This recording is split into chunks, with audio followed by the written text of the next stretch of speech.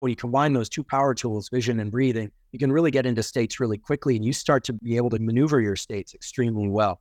Very few people on this planet maneuver in real time. It's one thing to do in a class or when you're getting tutorial. It's another thing when you're really stressed, when you're really exhausted, to be able to shift yourself under conditions of stress. Collective Insights is a voyage through topics and technologies revolutionizing human well-being. Groundbreaking approaches for a better world and a better life await you. Welcome to Collective Insights. Hi, I'm Dr. Dan Stickler. And before we get into today's episode, I want to talk to you about a protocol that I'm passionate about that I use in my practice.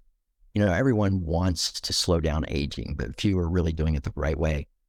There's something I do recommend for my clients doing just 2 days a month. It's a bodily cleanse that helps get rid of old defective cells. These are sometimes called senescent cells or referred to as zombie cells. And they are shown to be related to so many symptoms of poor aging. This bodily cleanse is a supplement which contains a group of ingredients called senolytics. Senolytic ingredients help our body to flush senescent cells, helping with easier repair and rejuvenation from muscles to joints to how we feel every day. Qualia Senolytic is the bodily cleanse supplement taken just 2 days a month for healthy aging that you have to try. Now, research on aging and longevity, including a beta study on Qualia Senolytic, shows that senolytic supplementation can play a huge role in enhancing how we age. Now, to learn more about senolytic research and to try Qualia Senolytic risk-free for 100 days, go to neurohacker.com, use the code PODCAST, that's PODCAST, for a free gift with purchase. That's Qualia Senolytic for better aging at neurohacker.com. We are delighted to have Andrew Huberman back today. If you haven't listened to the podcast that we did with him, we'll link it in the show notes here. Andrew Huberman is a professor of neuroscience at Stanford, very well known in the neuroscience community for his work with neuroscience vision, which is going to come up today, as well as the neuroscience of fear. And from fear, also non-fear, courage, and other kinds of state modification. And so we did a whole show on that, and then we wanted to do a follow-up and be able to go deeper into some specific practices that people can implement, a little bit more of the practical understanding and practices that people can implement to work with fear and state change. And Andrew has brought a partner with him, Brian Mackenzie, who is new to the Collective Insights podcast, and we're really delighted to have Brian, internationally recognized coach and innovator in the movement, health, fitness space, helped create the kind of CrossFit endurance combination between the running and endurance sports and more CrossFit kind of training world, and has been really an innovator in using breath and hypoxia training and hyperthermia and hypothermia training in performance training. And so they have teamed up together to work on some performance enhancing and state enhancing techniques. I'm really excited to dive in. So guys, thank you for being here. Thanks for having us. Thank you for having us. So people are used to breath work being involved in performance and state, but not necessarily work with vision. But your work in vision is directly related to this also. So kind of what got you moving from just studying these things in how to make scared mice not as scared and how to deal with certain kinds of vision disorders into the human performance place? Yeah, so for instance, the work in our lab that focuses on visual repair has been carried out on mouse models where you can do a lot of genetic manipulations and those kinds of things. So that's the reality. We do this in laboratory mice.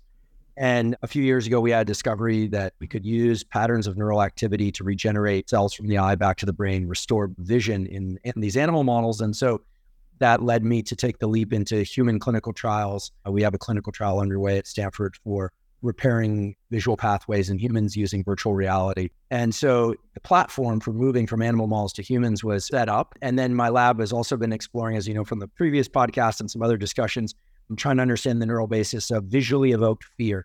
These are the kinds of fears that with phobias, PTSD, and even in certain forms of addiction that people are dealing with, is sort of what, how what you see impacts how you feel. We were discovering and continue to work on discovering brain areas that are involved in that in these animal models. And then a really talented postdoc in my lab, Melise Yilmaz, came to me and said, I want to look at this stuff in human, and I think virtual reality is the way to do it. So we built the equivalent of the mouse lab in for humans, which is essentially a box where humans can go in virtual space and look at how their physiology, both certain people can actually do brain recordings deep in the brain, edit in there by neurosurgeons, most people typically come in and we're measuring things like sweating, heart rate, and whatnot. So we can measure fear, which we'd like to move away from the more subjective description of what that is towards physiology. Okay.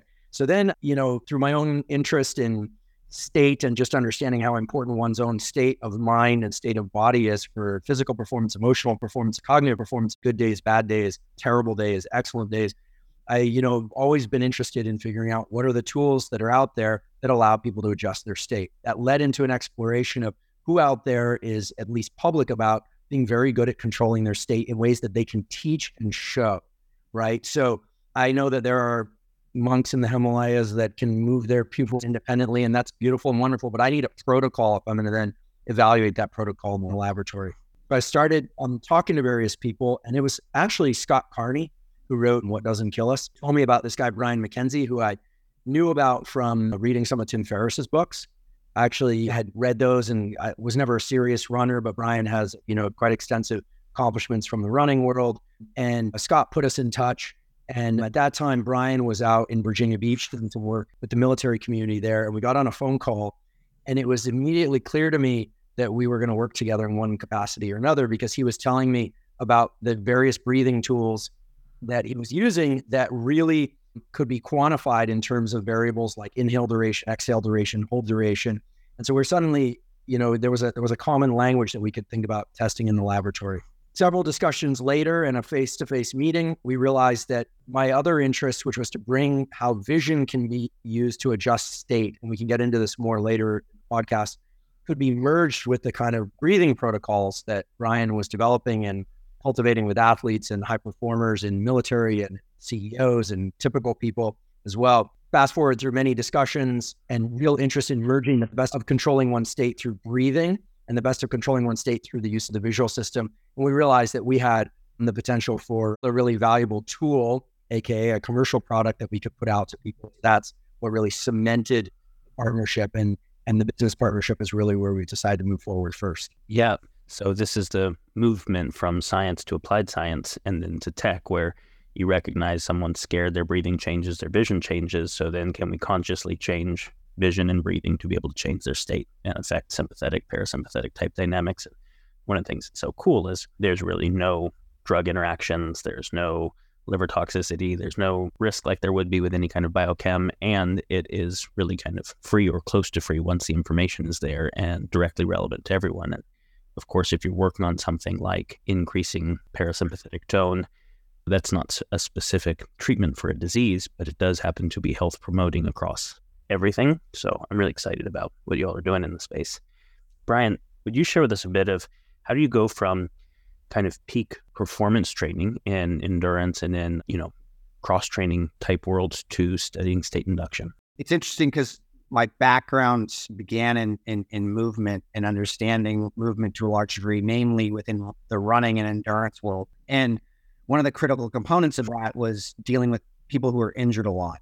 And that is something that comes up between 50 and 70% at any given time in that industry where, people are dealing with some sort of an injury. Injury is nothing more than a movement fault that's been repeated over and over. Began the journey with that and understanding, well, if you use strength and conditioning, you can actually make an athlete stronger. They start to move a little better, positive responses. Then stumble upon some breathing devices, looking back on the yoga world and what happens there, and starting to connect that, breathing patterns actually matter. And, the diaphragm actually working correctly, innervate that parasympathetic tone. We start to see all these things start to show, and we see that they're all connected. Thus moves into, if I'm more parasympathetically engaged or I'm using a breathing pattern that's doing that, and I'm actually altering that physiological response that could be happening if I were more sympathetic dominant. And take an athlete who's obviously in an aerobic place, but their mouth breathing heavy. And we tend to see more of that sympathetic cascade get set off, and we start to see somebody who's in a compromised position to where when we can change that, bring them more into nasal breathing, when we develop that, it inevitably changes the entire state of the individual. Or if we're talking from a recovery standpoint, if I'm just huffing and puffing and, trying to blow the house down in order to recover, I'm not actually doing the best I can at recovery and utilizing what's networked through my own biology to a large degree. So the physiological intercept is there with the breathing, and then Andrew's and my work and coupling that now with vision, we're starting to get the visual stuff out there, just peppering it a little bit to where athletes now starting to really go like, so if I use this visual cue and this breathing cue, I've got to double it. You're using two sensory, you're using two ways of altering things through your own physiology with things that don't need, outside intervention. So you found out that as you were working with very specific forms of breath pattern, you could not only get people to perform better, but to recover faster and get injured less, which are all huge deals, as well as then you started to find that it also affected their anxiety, their other aspects of quality of life. 100%. I've worked with a number of, high-level competitors, gold medalists, top performers. They're dealing with a tremendous amount of anxiety. And it's a no-brainer. Yeah, you're going up in front of the world to compete. And, what do you do, in that moment? Well, you can control your breathing. You can control your visual cueing. These are things that can actually, help with all of that. But the interesting part's been, it's not necessarily before or after. Those are the no-brainers. It's what's happening in the moment. Yeah. What's happening between footsteps? What's happening between strikes? What's happening between reps? Are you actually keeping in more of that parasympathetic tone that allows you to actually rebound quicker and be more effective with that sympathetic tone? It's really profound because, as Andrew mentioned, there might be somebody in the Himalayas. When you think about the yoga tradition or the Taoist traditions or any of the traditions that studied longevity and human performance, where they didn't have what we call science, but they had smart people paying attention over the course of a long period of time. You look at focus of the eyes and you look at breath work as like some of the very first things that happen, right? In the yogic system, yantra and pranayama are some of the like foundational things, but it's pretty absent in comparison to something like nutrition and modern performance. You think about, okay, so how much do we dial in our nutrition? You look at a bodybuilder or an athlete, making sure not only their macros, but their micros are precisely dialed in, and all the blood tests we do to make sure that our endocrinology and all the biochem is dialed in. Then you just say, okay, well, how long could I last without food? And to just have some sense of how critical it is. And then how long could I last without breath, and how well would I perform without vision? And to get a sense that all of the macros that come in are oxygen rate limited in terms of what they can do in a cell, and all of our performance is vision rate limited, and that we just don't pay anywhere near as much attention to it. It's almost like, as big a field as nutrition is, this is comparably big and even more fast-acting field, and you guys are really helping open that up. Interest in vision, as you mentioned, the yogic traditions and meditation traditions, it's all about vision and breathing, right? Are you going to concentrate on your so-called third eye center? Are you going to use a soft gaze? My interest in using vision as a tool to adjust arousal state really stemmed from two sources. One is observation of animals and the different species of animals that have different levels of aggression, or let's call it mellowness or placidity. So if you look at all the animals that are grazing type animals, we know based on the neuroscience of their anatomy that those animals generally have panoramic vision. They can see everywhere around them, and their job is mainly to eat grass and observe for incoming predators. They're so placid at their core that the heart of their being is that their tendency is to be, when they're awake, that they're pretty relaxed, that they pretty quickly go back to being relaxed. They'll do some shaking, which itself is interesting, and then go back to being relaxed. They are basically a mellow animal. A hunter, most smart hunters like lions and tigers sit around all day pretty relaxed. And then when it's time for them to hunt, they go into avergence eye movement, and they do this, calculate time and distance, very carefully attack and kill, and they eat. Now, humans have the capacity, just like those large carnivores, to move back and forth between both. And so when you think about soft gaze, which is the kind of like relaxed gaze, versus focused vergence eye movements, verging meaning converge on a single point in order to judge time and distance very carefully, hunt and kill.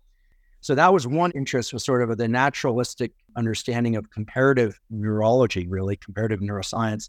And then the other one is that if you look into any of the martial arts traditions, there's also this idea about dialing out your focus in order, and I don't even think martial artists necessarily really know why this is, but it turns out that the panoramic vision, kind of paradoxically, is actually much faster reaction time. The cells and the neurons that carry that information are much thicker. And it's just basic physics that the bigger the cables, kind of like a thicker pipe, the faster the conduction velocity. So your reaction times are actually much faster when you're not focusing on one thing.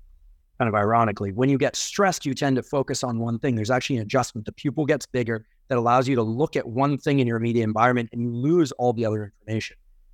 Now, that's never really been put forward. That whole set of concepts has never really been put forward into a set of protocols. And so when Brian and I started talking about his breathing protocols could downregulate people into more relaxed parasympathetic states or more sympathetic and focused states, we came up with the idea to pair those two, right? Really start pairing panoramic vision with exhale, emphasize nasal breathing to get people into more relaxed states. And conversely, more vergence eye movements combined with more pranayama-esque type breathing, although here I'm using kind of, broad strokes. And we realized that now when you combine those two power tools, vision and breathing, you can really get into states really quickly and you start to be able to maneuver your states extremely well. Very few people on this planet maneuver in real time. It's one thing to do in a class or when you're getting tutorial. It's another thing when you're really stressed, when you're really exhausted to be able to shift yourself under conditions of stress. And the last point I'll make about that, I did listen to some of the stuff that I know another person you talked to, maybe on here or in a separate venue, is Mark Devine. And it's interesting. He's talked about some of this in the form of soft gaze and accessing subconscious. And so, I want to just tip my hat to him. And, it was the first time I'd heard it independently through another source described in a kind of protocol format. Really cool stuff. I'll connect you guys with Mark because it makes sense, right? His program went from something like a 94% fail rate for SEAL training to a 90+% success rate of the people he had trained first. And if you think about like the pain and the cost of the failure, like what a humongous thing that is. And he said it all was state control because he said everybody who failed had the physiologic capability. They just got their ego involved and overdid it. So they lost their endurance or they got scared or something. So it was almost all working the state control to be able to have their actual capacity really come on board when they needed it. Yeah, I've known Mark for quite some time. He's a good friend. We've talked several times about this. He's been on the breathing thing and understood this for quite some time. And I think he's really dialed in on all this and really done a very good job. Where people were trying to get into a community that really, if they were looking at the physicality of things versus the actual, state of going into these things. So something that you were mentioning, Andrew, that I think is just such a key insight that is obvious once you hear it, but I don't think it's obvious for everyone before they've thought about it, is psychological state is correlated with changes in physiology. And the correlation actually has bidirectional causation, meaning if I get scared, my breath is going to get shallow, my focus is going to change. But that also means I can have conscious override of my breath and my vision and change state. And the fact that we actually have the ability to have conscious override of autonomic nervous system function is just awesome. And I mean, that's the space that you guys are in. And there's obviously going to be more things than just vision and breath, as you mentioned, shaking. So that's the polyvagal theory and the TRE work. Out of curiosity, have you guys looked at that work much to think about inclusion of it? We haven't put it into the state app, which we can talk about more yet.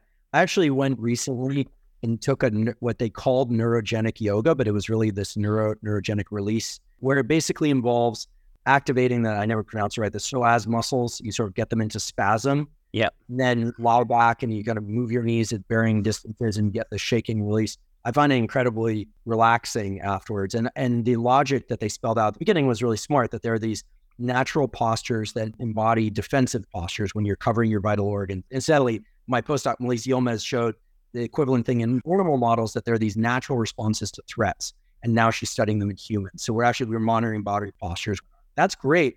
But that's one half of the equation. What I like about the kind of neurogenic release stuff that other people have done is that it says, okay, if there's a natural defensive posture, there's likely to be a natural release process. Animals do shaking to let out. Shaking in human culture, at least the ones that most of us exist in, is kind of considered strange. And so most people kind of suppress walking around doing the old shake off after a car accident or something. But maybe we should start to rethink that. And I think the idea is wonderful because it means that there are physical practices, just like breathing, maybe shaking or different things of psoas engagement and then release, physical protocols that allow you to achieve different neural states of mind is what we're all about. That's what Brian, that was the point of convergence. It shouldn't be mysterious. If I want to get stronger, I know how to do that. There are protocols all over the web. If I want to get faster, if I want to run further, if I want to get more flexible, there should be, and others, of course, it's not just us, are creating protocols that don't rely on these murky spaces like mindfulness, which are very hard to quantify, very hard to measure progress. And that's really been our goal. And Brian can comment more on this. Some of what's come together in this, what we're calling the state app technology, is the ability to customize, regularly update your progress, and actually measure how well you're buffering stress based on your use of protocols. The same way that you might do an analysis every once in a while. I call it analysis. But you might go in and see how much stronger you've gotten, how much more flexible you've gotten. You should be able to say, hey, how much better am I now at buffering stress? So I don't know, maybe you want to talk about the carbon dioxide tolerance is a very interesting aspect of this that doesn't get enough airtime, in my opinion. Yeah, I brought up a good point. There's stimulus and there's response, but in between those is choice. And this is where that physiological intercept exists. And this is where that, like when we went shark diving, on a cage with a shark, you're out there with a great white and you realize very quickly that this is a very real situation. And you have choices and you're actually trained to do something, which is not run from the shark and actually go at the shark if the shark comes towards you, which is very different. The only, not the only, but one of the key things that we obviously were using was breathing and using a rhythm of breathing versus a shallow, short breath to control that. And I actually saw a variable difference in that and my ability to not be stuck on one shark, look at others. And this is in any situation. This is, it doesn't need to be shark diving. It could be getting off the couch and out of your house because you're terrified of going outside. These are all the same types of things in essence on a, kind of physiological level for people. They're just subjective to a large degree. So using that choice and getting people the skill development of actually using protocols in real time inevitably is nothing different than, hey, I'm strength training and I'm squatting. Well, you squat every day anyway, but all of a sudden you start getting up easier from the couch, you start moving better. And this is largely where we really want to get people integrated. And so they have a tool that is real time. So Brian, I want to ask you some questions about breath. And just to frame it up, this is probably obvious to most people who exercise, but if we just use the analogy that would be relevant for at least some people of if you're trying to mod or augment a car to go faster, the first thing that you do is pay attention to the air intake. And whether it's a cold air intake or ram charger, supercharger, those are all different ways to get more oxygen in so you can combust more hydrocarbon. And this is no different in human cells. So paying attention to the ability to process more air effectively is obviously a big deal from just total cellular energy and metabolism point of view, in addition to what it does neurologically, right? So we're looking at it affecting the bottom-up systems in terms of the energy of the cells and the top-down systems in terms of the neuroendocrine regulation of that's what's so fucking fascinating is if you think about the human as a self-organizing system that has both bottom-up and top-down regulation, breath is immediately affecting both simultaneously, which is really fascinating from a kind of cybernetic point of view.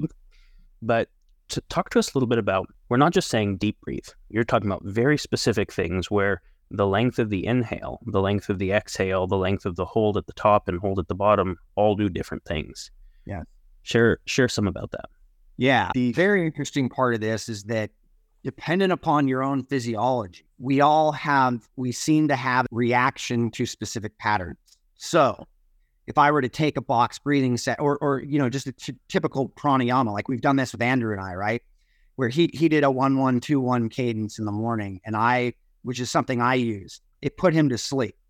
And where with me, it kind of gets me in this very kind of alert but calm place, ready to get about my day. Whereas on the flip side of that, he does more of a hold or an inhale hold and a exhale. And it's just it's like a 1-3-2 combination. And then it repeats itself, right? He gets upregulated from that. He gets into that alert, calm feeling, right? Where I feel like I'm ready to just calm down and go to sleep or take a nap. And so what we were looking at was inside performance. Let's just say we had somebody working out or riding a bike, right? We start to see breathing patterns that are shifting regardless of telling anybody anything. If you look at that, like you're going back to your intake levels, if my CO2 tolerance is relatively low, you're going to have somebody who's breathing quite rapidly. So you're going to have somebody who's over breathing to a long degree at an early stage, which means we're becoming more sympathetic or even we're using more glycogen quicker versus using more of the mitochondria and being oxidative and using fat as that primary source of fuel, right? And so when we start to play around with these breathing patterns, we start to see where we can check off where somebody really is no longer aerobic and they're becoming anaerobic. And if we can start to control those things, it becomes train those things, it becomes an incredible tool to show an athlete or an individual where they're either move off with movement, because if I'm moving poorly, I'm going to default to a poor breathing position, which is dropping my jaw open and breathing through my mouth. And I can just use my chest. And I'm no longer needing to use my diaphragm as the primary vehicle for breathing. It'll still work, but probably isn't working to its effectiveness, right? So what we see largely is that there's a lot of variance within people in CO2 tolerance. But if I'm actively engaging in a program where I'm starting to develop a higher level of CO2 tolerance, ironically, I'm now utilizing oxygen more effectively. And this is what we see in freediving communities where they develop high levels of CO2 tolerance and able to hold their breath at extreme levels, and they're highly specific.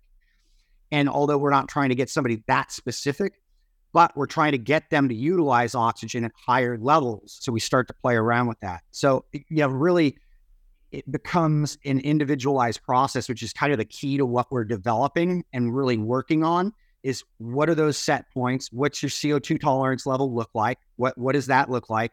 And then what protocols work best with you in specific areas? And then if we're actually training or working out or we're in a performance situation, what's idyllic there as well?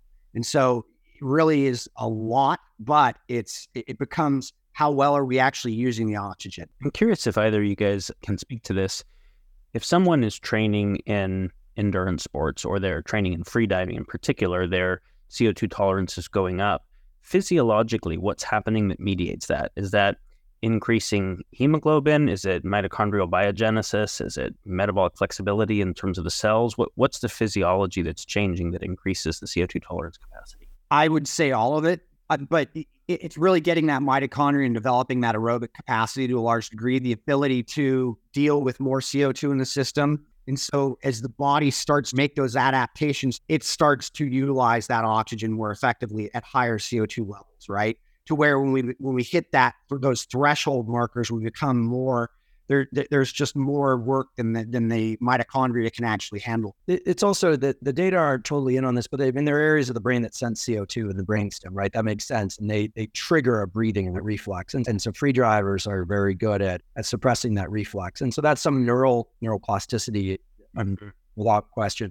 Maybe just for the listeners so that they know, so in terms of protocols, what Brian was referring to is what we're putting together is something that is customized to the individual. Some people buffer CO2 better than others, that updates as you get better. And that can, one of the sort of moments where we realized that we had to work together was when, we're thinking it shouldn't be the case that you have a catch-all breathing program or vision program or any state control program that just like you wouldn't give the same dosage of a prescription drug to everybody, it has to be individualized. But that not only that, but that there ought to be protocols that could get you into specific desired states. So a lot of what we've put together is something you could say, okay, I want to be calmer. I want to be more energetic. I want to be more alert. There's also the more subjective stuff, like I want to be more present, which is kind of interesting because it's not really clear exactly what that is neurologically. Nonetheless, we put together protocols that really capture people's individuality in terms of ability to buffer CO2. Now, okay, so in terms of CO2 tolerance, people often say, well, what should I do? And, Mark talks about this a little bit too, right? One of the best things you can do for yourself, provided that you're not speaking or swimming, is to nasal breathe, right? And so Brian's really been a big proponent of nasal breathing during endurance sports. At first, takes some adjusting, but then you find this enormous untapped capacity. This is also true if you're taking an exam or you're going into a stressful circumstance, personal circumstance, whatever it is, shifting to nasal breathing, we think can really help blow off more CO2 more rapidly. Now, so it tends to make you feel less stressed. Now, it's interesting too, because the CO2 tolerance is something that can be measured, sort of back of the envelope calculation of your ability to slowly let out carbon dioxide through your nose after a big inhale, and how long and slowly you can release that tells you how early you're able to to control and withstand different states of CO2 within the body. And we see huge variation. It doesn't seem to depend so much on fitness level. People who have so-called CO2 blowout times where they're exhaling over a minute, or how could that possibly be? And so there's huge variation. Those represent starting points for different breathing protocols to get into different states. And so I look forward to a day, hopefully not too long from now, when it's no longer the case that you say, oh, I'm going to do this meditation or this breathing protocol. So really it's tailored to you in the moment, right? And the other wonderful thing about breathing and vision protocols is, I'm not trying to knock on meditation, but unlike what I call depart and sit meditation, where you're like, oh yeah, everybody, I'm going to go meditate for half an hour, even 5 minutes, breathing and vision are available to you in real time, right? So it's not so important that you completely avoid stress. It's what happens when you're already stressed, right? I think that we would all love to never get triggered, never launch into these chronic stress states, but that's not realistic, right? If you're a normal human being pursuing life goals, you're going to, reasonable life goals, you're going to encounter stress. And so breathing and vision allow you to do that in real time. And that, I think, is one of the enormous powers that these sorts of protocols. That it's not like, okay, see you later, I'm going to go on retreat, which is wonderful. I'm sure it has real utility. But what about in the real world when suddenly you get a text message that something you thought was going to happen isn't going to happen, and you happen to hit the car in front of you? It's how you handle those circumstances. And you can't prepare for those, but you can prepare to react better. And that's where breathing and vision really come in handy. Okay, you guys both just said so many really fascinating things. I'll see which ones to respond to first. Regarding personalization. Yep. It's fascinating because so with Neurohacker, we're working on the infrastructure to personalize nutrient delivery. And it's amazingly fucking difficult for nutrients, right? Because how people use a particular nutrient depends on their genetics. But it's not one SNP. It's looking at combinatorics across lots of SNPs to be able to understand that. And it depends upon how much they're already getting in their diet, and then so many things. And then when you look at the total number of nutrients and then the combinatorics across all those, right? Like say a handful of them all have methyl donors in them. How do they affect each other? And then being able to do even the compounding pharmacy of the delivery of that is really tricky. So we're working on a platform where people can upload biodata. We can customize formulations and have a robotically automated compounding pharmacy. But think about what a bitch that is. But then with regard to breath, it's because there's so many variables, right? And the delivery mechanism of it's tricky. With regard to breath and vision, it's like, okay, how long is my inhale? How long is my exhale? How long is the hold at the top and bottom? I've got 4 variables. And if I fuck it up, the worst thing that happens is I feel kind of shitty for a second, and then I do it differently. And the same with vision, like I'm focusing a far away or I'm focusing close. Like the number of variables are not that many, and people can get the real-time feedback and play with it. So the combinatoric space really does allow personalization without the need for external diagnostics safely, which is awesome. Oh, really interesting point. The whole purpose of that was to incorporate something where it would be personalized and update to you in real time. I can tell you right now, like I traveled yesterday, my capacity to buffer stress is different than when I've been home for a few days, sleeping regularly, maybe in jet lag, et cetera. So the ideal state shift should be, okay, let's say I have to do some focus work this afternoon and I'm feeling tired when I want to kind of be alert and focused. And then tonight I want a good night's sleep. The protocol that it spits back to me to do takes into account my carbon dioxide tolerance real time. That was kind of difficult, or that was too easy, or that was just right. And then it updates. So it should be dynamic, right? And so again, not to knock on meditation, but I think it's rare for anyone to come around during meditation on your shoulder and say, hey, how mindful are you feeling? Well, my thoughts are kind of drifty, or, I'm feeling really focused, or whatever it is. You would have the ability to move into the spaces that we want to move. In fact, I would define a really powerful human being as somebody that can control their state very well. A puppy and a child can't do that, so they have to outsource it to adult animals in their pack and humans, right? As when we reach adulthood, we're supposed to be able to control our state. Now, these days, one of the main interests in developing these tools wasn't just for athletes and high performers. I'm in the academic community, if you will, the elite academic community, just by virtue of the people I'm surrounded by. And they're some of the most stressed out people on the planet, and they study the brain. And some of them are exceptionally good at buffering stress. I'm always impressed at colleagues that can just move through spaces if nothing bothers them. But then when you start talking to athletes, they'll reveal to you, and this is something Brian and I get into a lot, is that they tend to be very good at high performing in a narrow trench, meaning a limited set of activities. And you take them out of that and they've kind of fall to pieces. And I don't get any amusement out of that. What you're really seeing is that their neurology, just like the guy, we can all see, that guy that just bench presses all day, doesn't do anything else, really needs to hit the squat rack, maybe do something else in addition to that. A lot of us have become like that intellectually and cognitively and emotionally too. So what do? We start limiting behavior. And so a really effective human being can tolerate a number of different circumstances, right? Doesn't have to be high danger circumstances, can just function well and know they can function well, right? You could even define confidence as the ability to know that you're going to function well regardless of circumstance.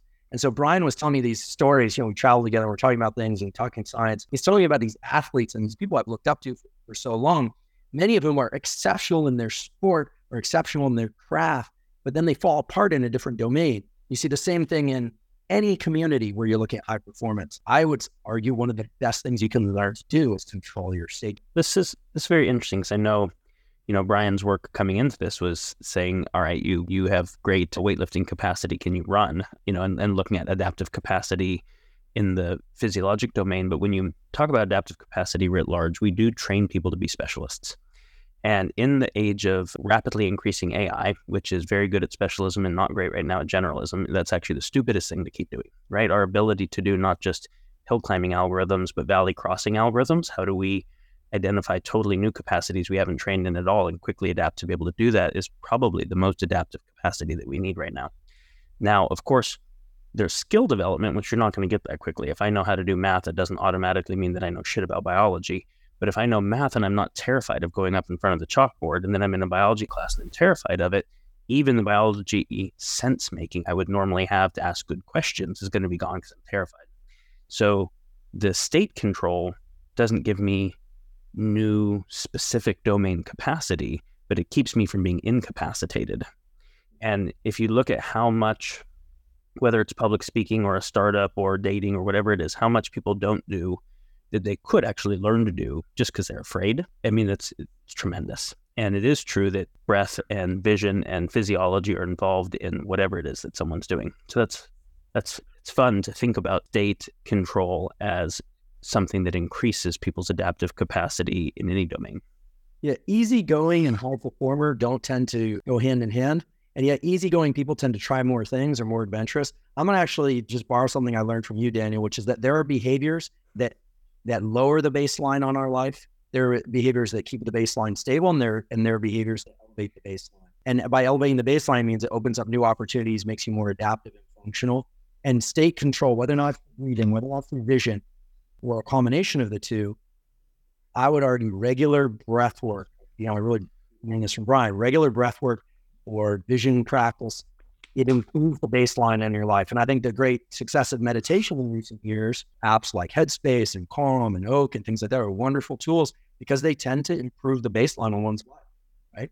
We're trying to develop tools. We've been developing tools that allow you to do that and really feel the shift almost instantaneously. And I think that also, speaks to why, if you hang out with Wim Hof or you attend one of his seminars, you do Wim Hof breathing, I mean, you feel something right away. You can feel your state shifting. I've got these levers, to my, how long I breathe, how long I hold, and, where I look and where I don't look, and when I close my eyes or go into panoramic vision. These are the tools of not self-control, but self-regulation. Sure. And really powerful. So I have some practical questions I want to come to, but I want to ask a couple tangential ones first, because I know a lot of our listeners are people who study various, call it biohacking type methodologies. And Brian, you actually said a couple things that relate to this. So the State app obviously doesn't need additional hardware, but I have some hardware questions. So hypoxia training, when you're talking about increased CO2 tolerance and being able to upregulate things like oxygen utilization and autophagy of senescent cells and things like that, have you played with, do you recommend hypoxia training? Yeah, it's not going to be, to some degree, it's incorporated into the app. This isn't a robust function. Like, this is not a free diving app, right? It's mildly using these things based off of your own CO2 tolerance to help you. It's a slowed breathing pattern. So any sort of slowed breathing pattern from your normal respiration rate is going to help, right?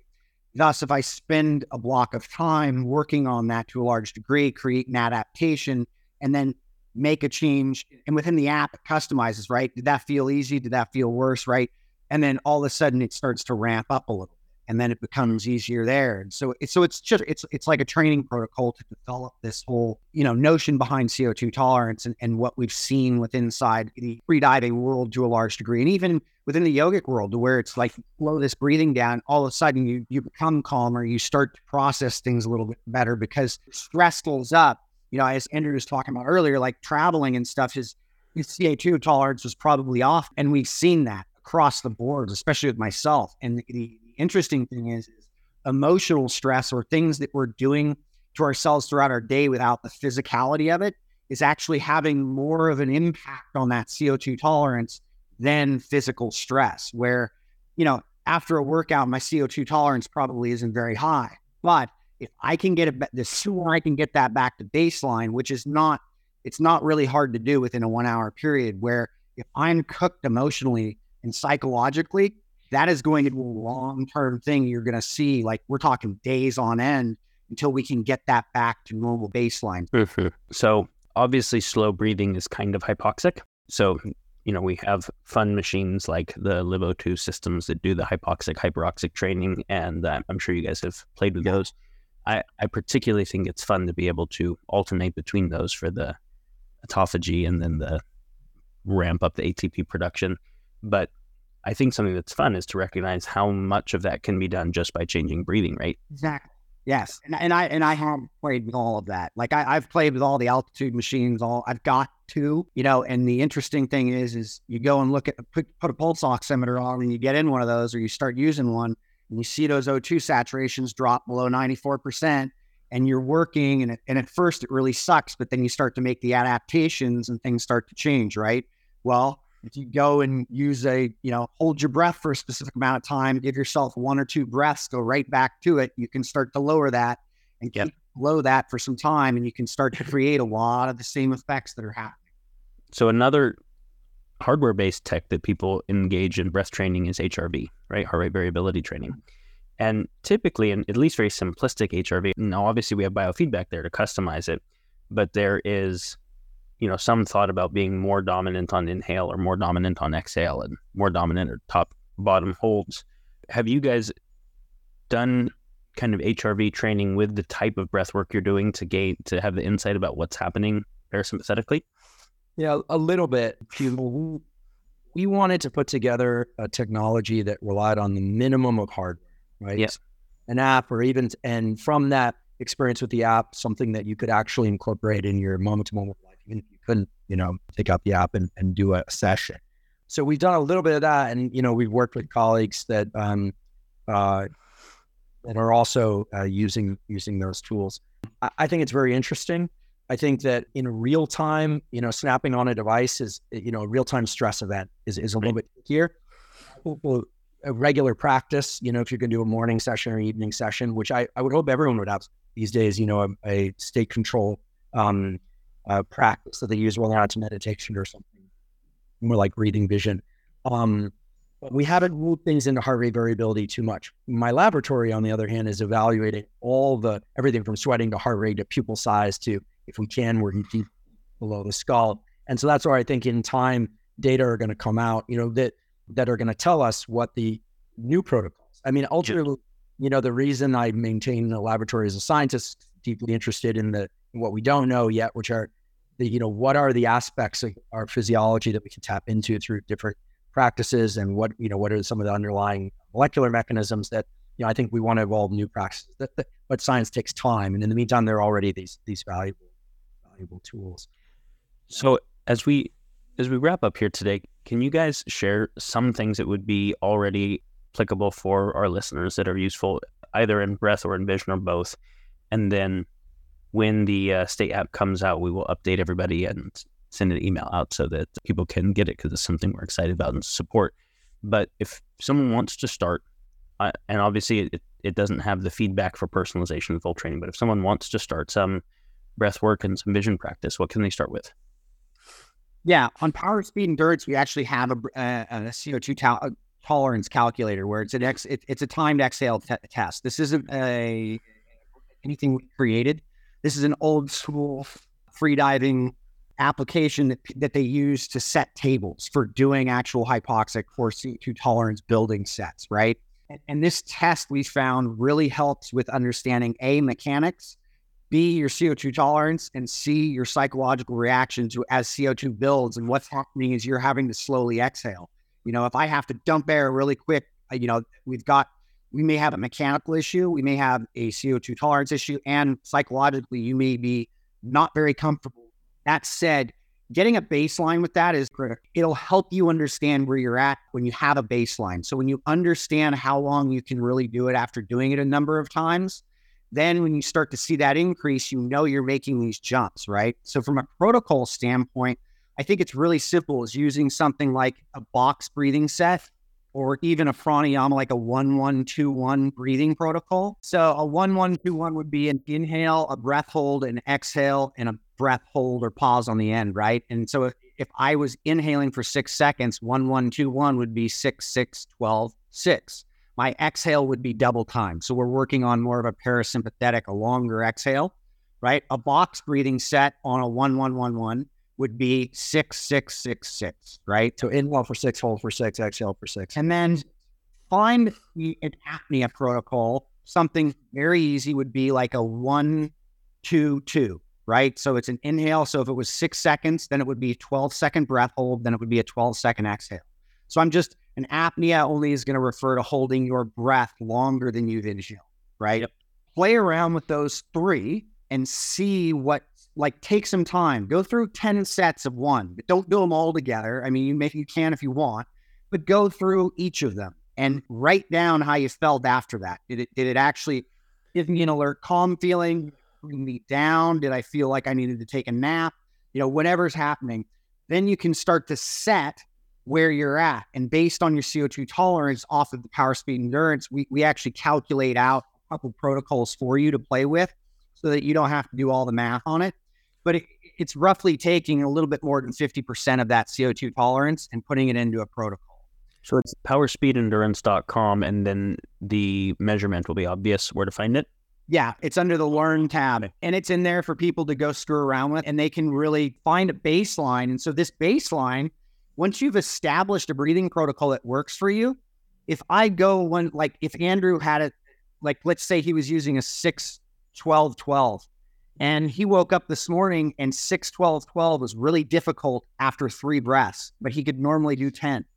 We know that his stress is up, and we know that he needs to back off a little. So maybe he goes to 5-10-10.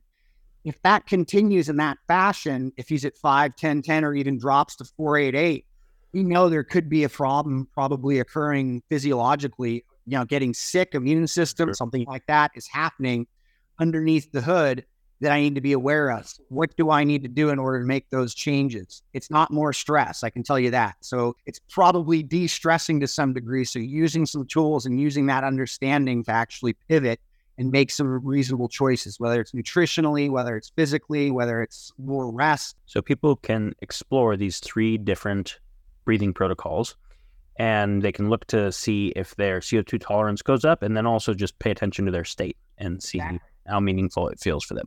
Exactly. Andrew, what about vision? Is there something basic you can tell people to play with? Yeah, the simplest thing, if I were just think, in 10 seconds, I would encourage people to start a practice in which they close their eyes and pay attention to their internal state. I would hope they would keep breathing. That would be a good thing to do generally. Nasal breathing, ideally. And then the other one is to learn how to go into panoramic vision, to look out, ideally outside, but you can also do this inside, start to absorb the entire visual scene, meaning often the periphery, sort of defocus the eyes. Okay, so the first one really teaches you to focus on yourself and your internal state. The panoramic vision, we know based on evolution, right, tends to put the visual system and the organism into a more relaxed parasympathetic state. So I like to suggest, and people might get different results, right? This isn't hard and fast, but the next time you have an event where you're feeling triggered or you're feeling kind of ramped up, go into panoramic vision. Try and go into that soft gaze where you're absorbing the whole visual field around you. Now, there's an intermediate one as well. This is great for increasing powers of concentration. So looking at something, it can be your hand, it can be something a short distance away, or even across the street, a tree or something out the window, and trying to hold your focus on that while also thinking about your internal state and your vision, right? I would argue that that as humans, we can concentrate on two locations, our internal location and our inner self and an outer self at the same time, but probably not more than two. It's hard to think about three things at once. Maybe we're just toggling back and forth really fast, who knows? So the practice, I think, that's really powerful is where people learn to step through these different, let's call them locations or time references. If you were to take a few moments each day, doesn't matter when, morning, evening, afternoon, and close your eyes and focus on your internal state, your breathing, kind of keeping track of your breathing as a sort of second hand on your experience, you're becoming ultra present. You're in the here and now. When you look out onto a visual scene and you let your visual field expand and you go into panoramic vision, you're not focusing on the here and now, you're focusing on the everything that exists. Now, in that moment, of course, right? There's nothing mystical about that statement. I would argue you're actually expanding your time reference. Things are happening at a distance that are over a period of time. And the way the brain works is it tends to use the visual system to calculate time. This is why a hunter sits there calculating where's the prey now, where's it going to be in a moment. It's making it, it's doing math. It's anticipating where it's going to be. So by going from internal state to kind of panoramic vision, you move through these different so-called space-time domains. Put simply, spend a couple of minutes each day thinking about your internal state with your eyes closed. Then open your eyes and focus on something in your immediate environment. Focus on that while also paying attention to your internal state. And then try and take in the whole visual scene, ideally outside, and kind of let your vision just go everywhere. And maybe also pay attention to your internal state. And then it can go back into yourself. So when you do that, what you're doing is you're training the brain to step between different space-time reference frames. Extremely powerful tool, totally free, totally easy. I think that practice alone embodies a lot of the different kind of meditative practices on shorthand and can teach you to control where your brain is focusing. And then just as a point of reference, if you think about your typical day, your space-time reference moved into the text, then it's back on your email, then it's in the conversation that you're having. No wonder we're all becoming slightly ADD schizophrenic with this kind of space-time leaping. And as a final point, Brian and I like to talk about this. What if I told you that for 8 hours every 24-hour cycle, we're going to be completely insane? Your dead grandmother could walk in the room, serve you cookies. The cookies turn into a dog. The dog turns into poison, walks out, the roof caves in. You'd say, no way, that's crazy. That sounds like a horrible experience. But that's what happens when you go to sleep. You completely give up all space-time control. And I believe that a period of sleep every 24 hours is the way that we reset our capacity to anchor ourselves in space and time. If you've ever been sleep deprived, if you want to really get someone to fall apart, you sleep deprive them. And what falls apart is your ability to kind of stay present in the moment. You kind of are sliding all over the place. So I would say the number one thing you can do is get a really good night's sleep, right? Sleep is so key. I know you guys are developing tools for better sleep. And then the other one would be this focusing internally, focusing externally, and then focusing on everything and then back. Yep. I don't know how much research there'd be to back this up, but the two tools that you're talking about together, I would argue there's a very strong case for it being a life extension technology, because when you think about increased stress, increased sympathetic overtone, increasing probability for all types of disease, from autoimmune to neurodegen to neurocognitive to cancers, like we know that well, then being able to come out of sympathetic overtone and actually activate the parasympathetic system that does immune and digestive and respiratory and all kinds of physiologic repair, as well as in the hypoxic training, being able to actually increase autophagy of senescent cells and then increase biogenesis of mitochondria, as well as increase regulation of the neurologic system. Like if you just think about it from what causes the breakdown of the regulatory systems that leads to disease, these are things that are actually very high in the flow, besides helping people not feel anxious and be able to perform better. I think that's very meaningful from what is the future of healthcare that prevents a need for sick care is tools like this. So it was a delight to have you both on the show. Thank you so much. This was a blast. We'll talk more soon. Thanks so much. Thanks so much, Daniel.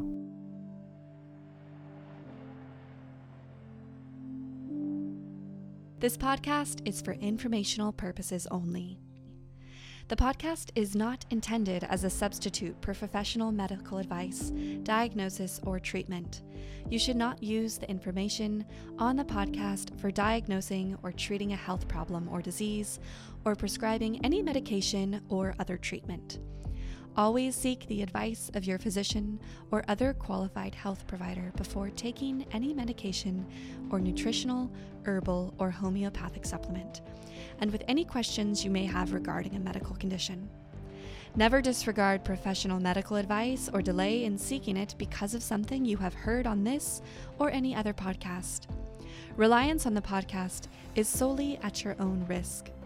Information provided on the podcast does not create a doctor-patient relationship between you and any of the health professionals affiliated with our podcast. Information and statements regarding dietary supplements have not been evaluated by the Food and Drug Administration and are not intended to diagnose, treat, cure, or prevent any disease. Opinions of guests are their own, and this podcast does not endorse or accept responsibility for statements made by guests. This podcast does not make any representations or warranties about guest qualifications or credibility.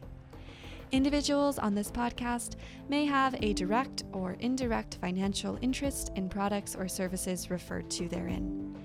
If you think you have a medical problem, consult a licensed physician. This podcast is owned by Neurohacker Collective.